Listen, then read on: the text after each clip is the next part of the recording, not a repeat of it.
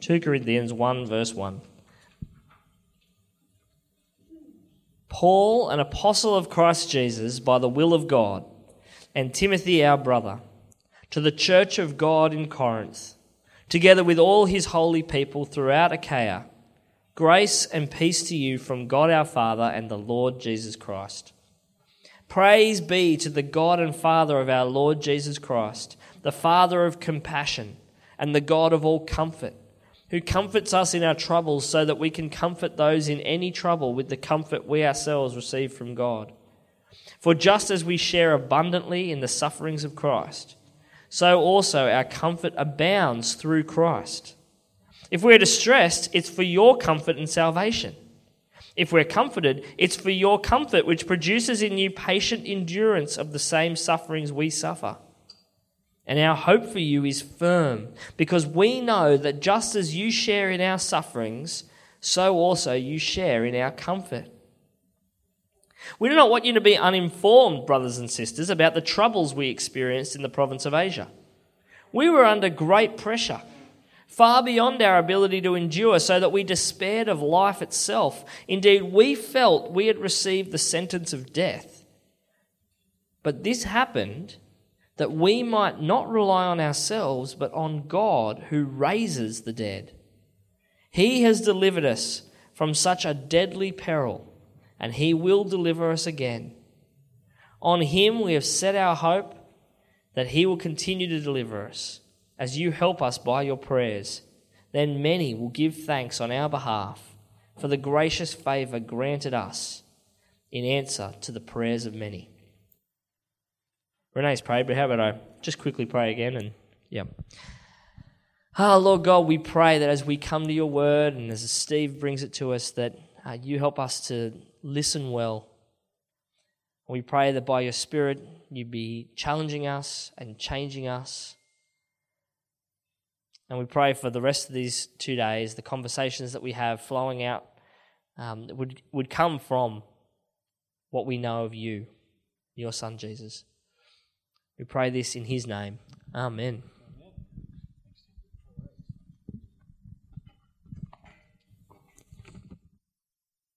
Well, our family has a love-hate relationship with reality TV. Nicole and the kids love it, and I hate it. Yeah.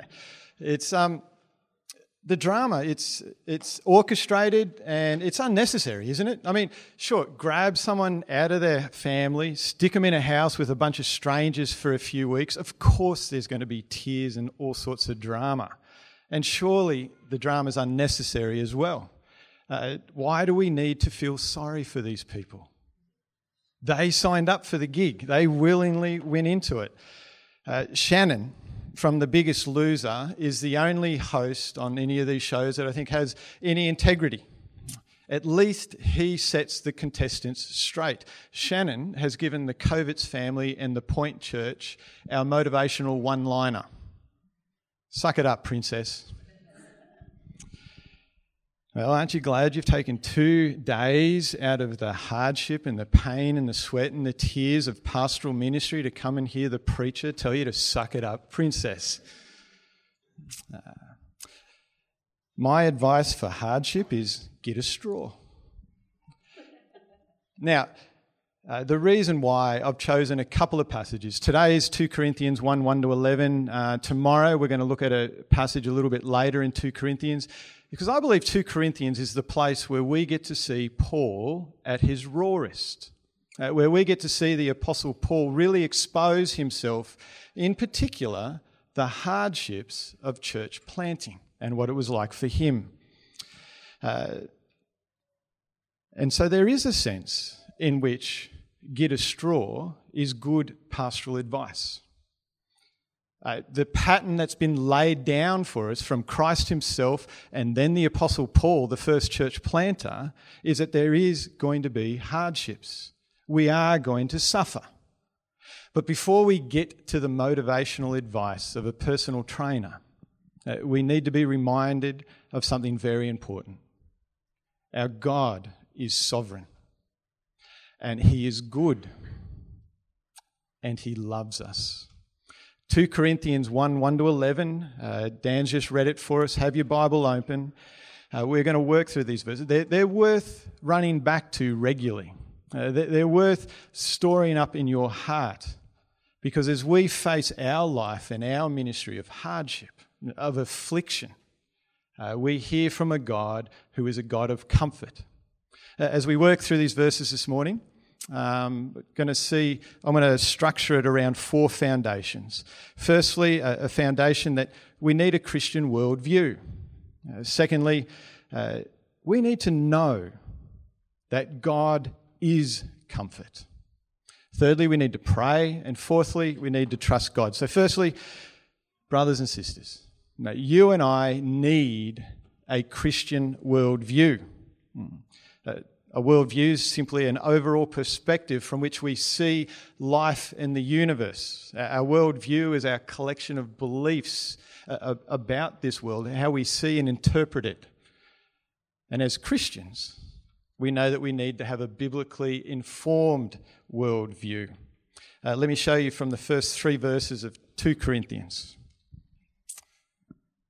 Paul, an apostle of Christ Jesus by the will of God, and Timothy, our brother, to the church of God that is in Corinth, with all the saints who are in the whole of Achaia. Grace to you and peace from God our Father and the Lord Jesus Christ. Blessed be the God and Father of our Lord Jesus Christ.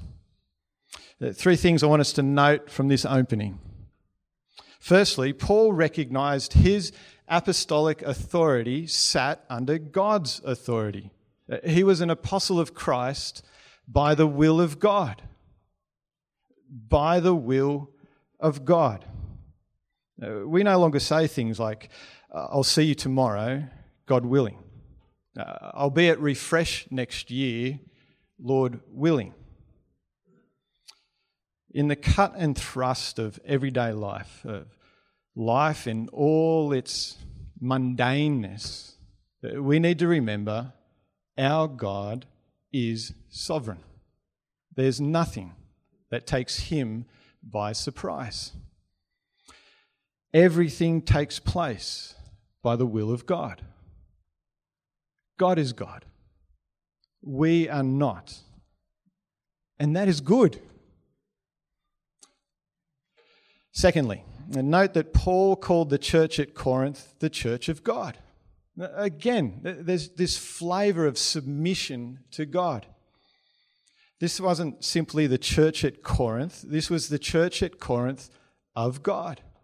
I'm not the pastor simply of the point, but the point, which is the church of God. Same you applied in your situation. Jesus Christ is our senior pastor. It is his church. And I think you guys can answer this question. How do we submit to his authority? Just tell me Bible and then we're good, okay? We're leading the church of God. We submit to Christ in his word. Thirdly, note well the God focus of verses 2 and 3. Grace to you and peace from God our Father and the Lord Jesus Christ. Blessed be the God and Father of our Lord Jesus Christ. Grace and peace to you from our God and Father. Blessed be the God and Father of our Lord Jesus Christ. When we have a biblical shaped worldview, we know that the best hope we can have for our people, for our friends, for our family, is that they have grace and peace from our God and Father. We know that in every situation, blessed be the God and Father of our Lord Jesus Christ. We know that in every situation he's worthy of praise and honour and glory. But brothers and sisters, I believe we need to recapture a biblical worldview that puts God at the centre of everything. I was reminded of this. I got to hang out with some Tanzanian Christians in July this year. And just in every conversation, God would come up, whether you're at church or whether you're in the marketplace or the village. Bwana asifiwe. Praise the Lord. It just regularly came up wherever you were. God was always on their lips because God was always on their hearts. It was a beautiful experience.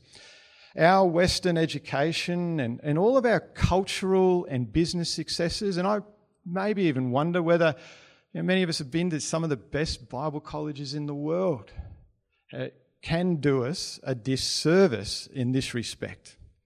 We become like the tower builders at Babel, and we stand back and we admire and say, look what I built. Look what I know. A Christian shaped by a biblical worldview says, thank you, Lord. Bless you, Lord. As we wait for the return of our King, we need to keep a biblical worldview. The second thing we need to know, remember, second foundation is God is comfort. Have a look at verse 3 with me again.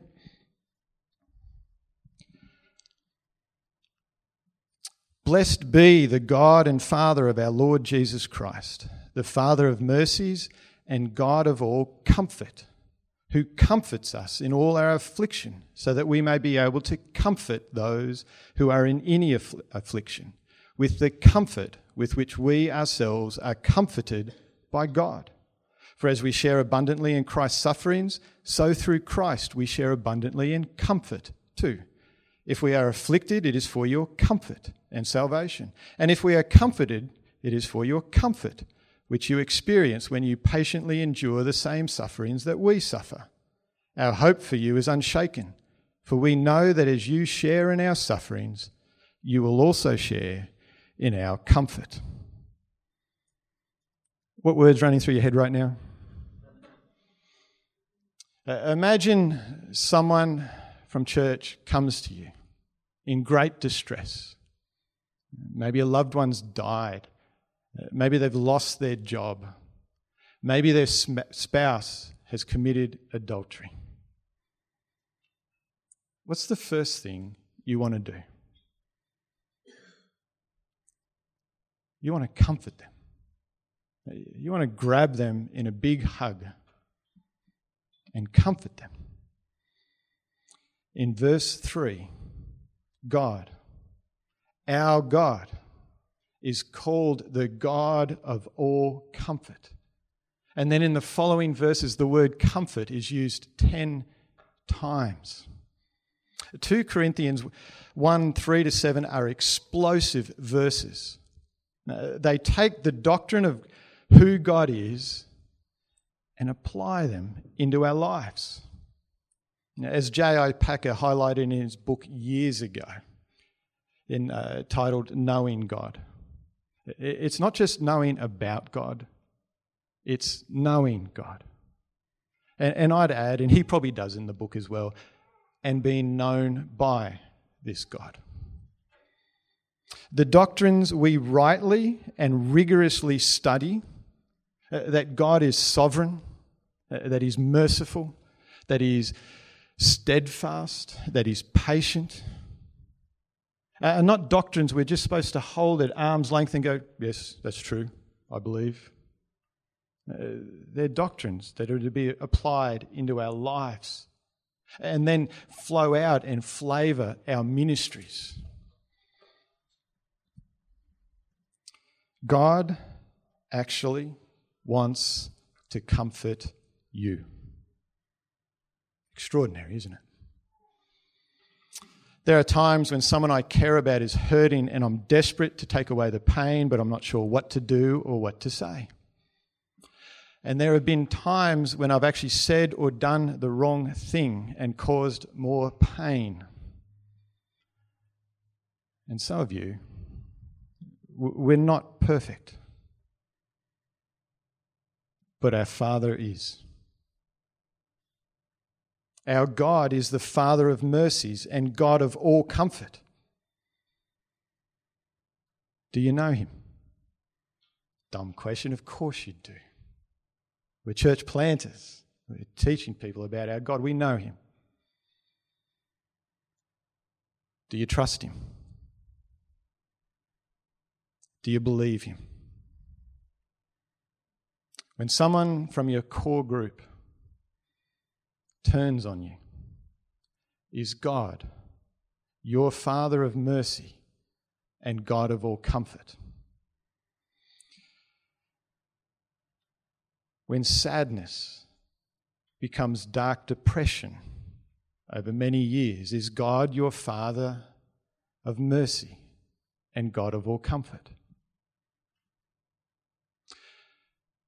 When you try for years and years and still childless, is God your Father of mercy and God of all comfort? When a child leaves you in rebellion, is God your Father of mercy and God of all comfort?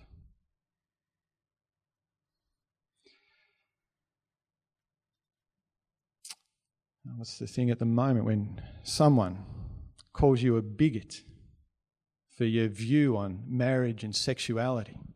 And when that someone is a group from within your church, is God your Father of mercy and God of all comfort? God is comfort. Do you know him?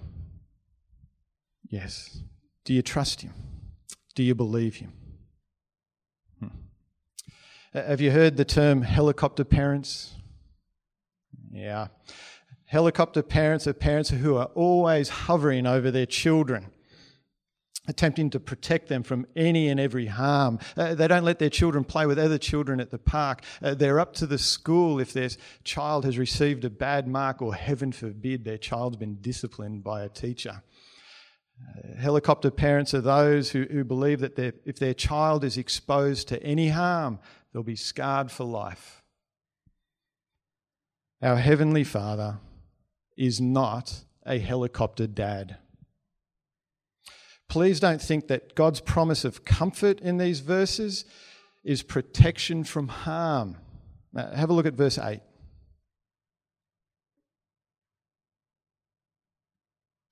For we do not want you to be ignorant, brothers, of the affliction we experienced in Asia. For we were so utterly burdened beyond our strength that we despaired of life itself.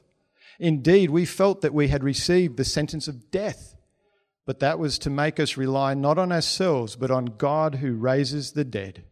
He delivered us from such a deadly peril, and he will deliver us. On him we have set our hope that he will deliver us again. Brothers and sisters, don't be ignorant. God does not promise protection from affliction. You and I will suffer, and we do suffer. What are we supposed to do with our suffering? We run to our Father of mercy and God of all comfort. Suffering is supposed to make us realise we cannot rely on ourselves. Who is it that we rely on? Our God who raises the dead. Suffering is a time to live out our biblically informed worldview. We know that this life is not all there is. We know that this world is under the groaning of sin and sin's consequences. We know that one day Jesus is going to return and he's going to take us to a place of no more suffering. We know that it is suffering now, glory later. And to feel the full force of those words, we need to keep reminding ourselves daily of something that is very important.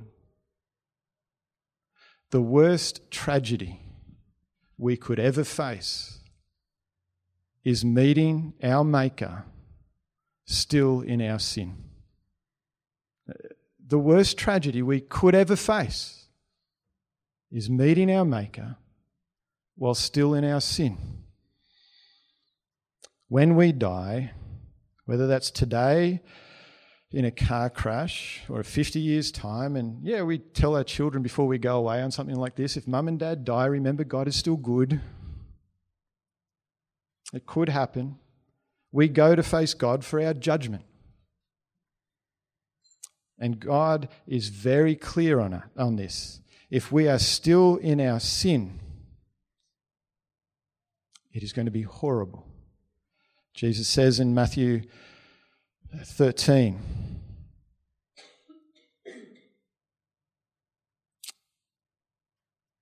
"So it will be at the close of the age. The angels will come out and separate the evil from the righteous and throw them into the fiery furnace. In that place there will be weeping and gnashing of teeth." The gospel of our Lord Jesus Christ is God's commitment to our salvation. In 2 Corinthians 5:21, probably a memory verse for many of you, "For our sake, he made him who knew no sin to be sin, so that in him we might become the righteousness of God." Our worst tragedy is perfectly dealt with by God in the gospel of our Lord Jesus Christ.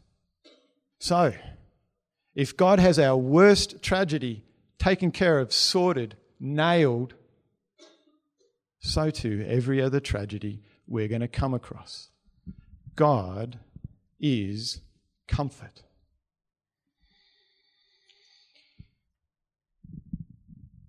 Okay. Foundation 1, we need a Christian worldview. Foundation 2, we need to know the God who is comfort. Our third foundation, we need to pray. Did you see that in verse 11?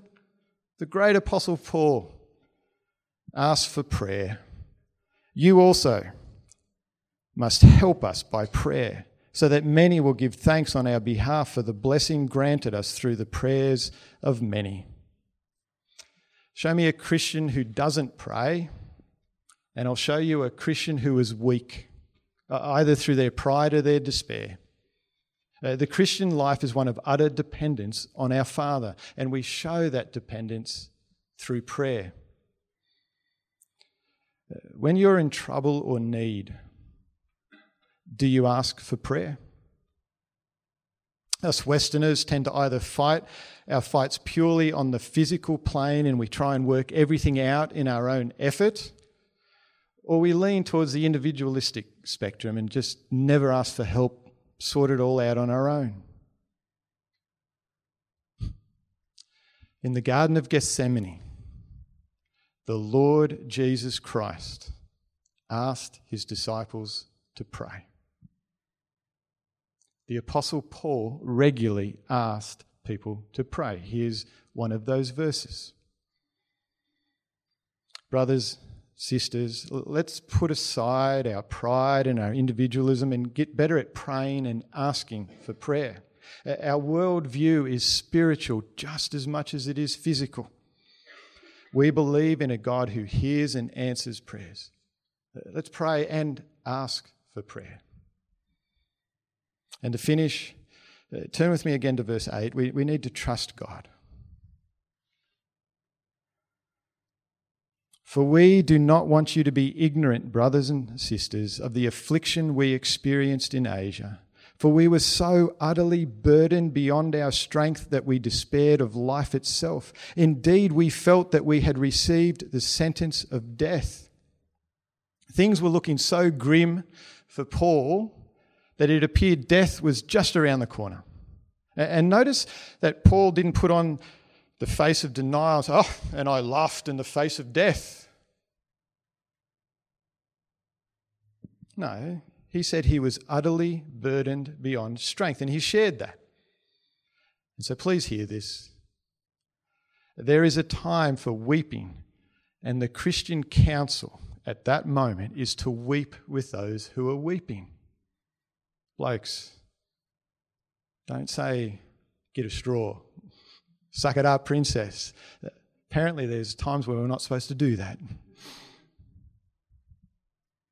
Tears will flow through the night, and sometimes the night will turn into days, perhaps even years. But the promise of God is that joy will come.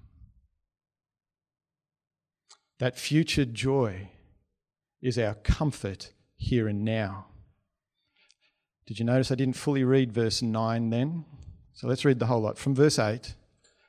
For we do not want you to be ignorant, brothers, of the affliction we experienced in Asia, for we were so utterly burdened beyond our strength that we despaired of life itself. Indeed, we felt that we had received the sentence of death, but that was to make us rely not on ourselves, but on God, who raises the dead. The Apostle Paul learnt this lesson well. Come with me over to chapter 4, verse 16.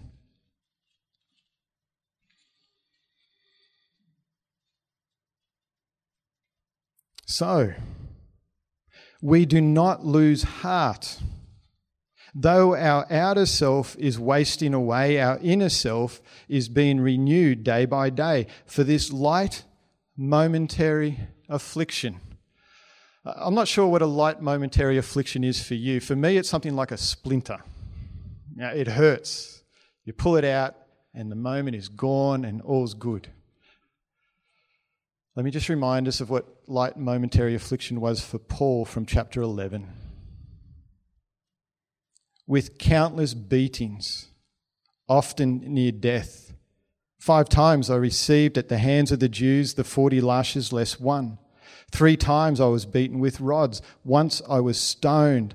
And no, that's not the youth group talk where we get everyone to giggle. 3 times I was shipwrecked. A night and a day I was adrift at sea, on frequent journeys in danger from rivers, danger from robbers, danger from my own people, dangers from Gentiles, danger in the city, danger in the wilderness, danger at sea, danger from false brothers, in toil and hardship, through many a sleepless night, and in hunger and thirst, often without food, in cold and exposure. And apart from other things, there is the daily pressure on me of my anxiety for all the churches. For this light, momentary affliction is preparing us for an eternal weight of glory beyond all comparison. Brothers and sisters, we are waiting for that weight. And it's a weight of glory that's beyond all comparison when we finally get to see our Maker face to face. And I hope I get to feel his breath on my face when he says, "Well done, good and faithful servant." I want you to imagine we're gathered for a picnic with the Corinthians and Paul's with us. Church picnic. We're having a great time, and as any good church picnic would be, there's sport, and I'm convinced it was basketball. Basketball's the sport that was in Garden of Eden and will be in heaven. And we're hot and we're sweaty, and it's time for a swim to cool off. So there we are, getting into our boardies, and we see Paul take off his clothes. And your child says to your mum, "Dad," as we're all just staring at Paul's back, scarred, unimaginably. And the room, not the room, we're outside, is deathly quiet. And Paul picks up the cue and he goes, "Oh, those light, momentary afflictions, don't let that bother you. Let's go for a swim."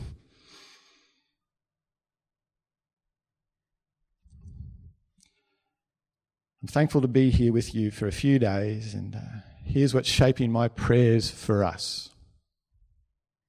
Grace and peace to you from God our Father and the Lord Jesus Christ. Blessed be the God and Father of our Lord Jesus Christ, the Father of mercies and the God of all comfort. Let's pray. Oh, Father, help us to trust you. Thank you for your grace and your mercy and your patience. Thank you in that your design and your sovereignty, you have released us for gospel ministry. Would you help us to persevere? Would you help us to see the things of this life as transient and to hold on to the things that are eternal? Would you help us to labour for your glory? And Father, we particularly pray this in those seasons, in those times where the affliction and the hardship and the pain and the suffering is real. Father, in the name of Jesus, in the power of the Holy Spirit, would you help us to trust you? Amen.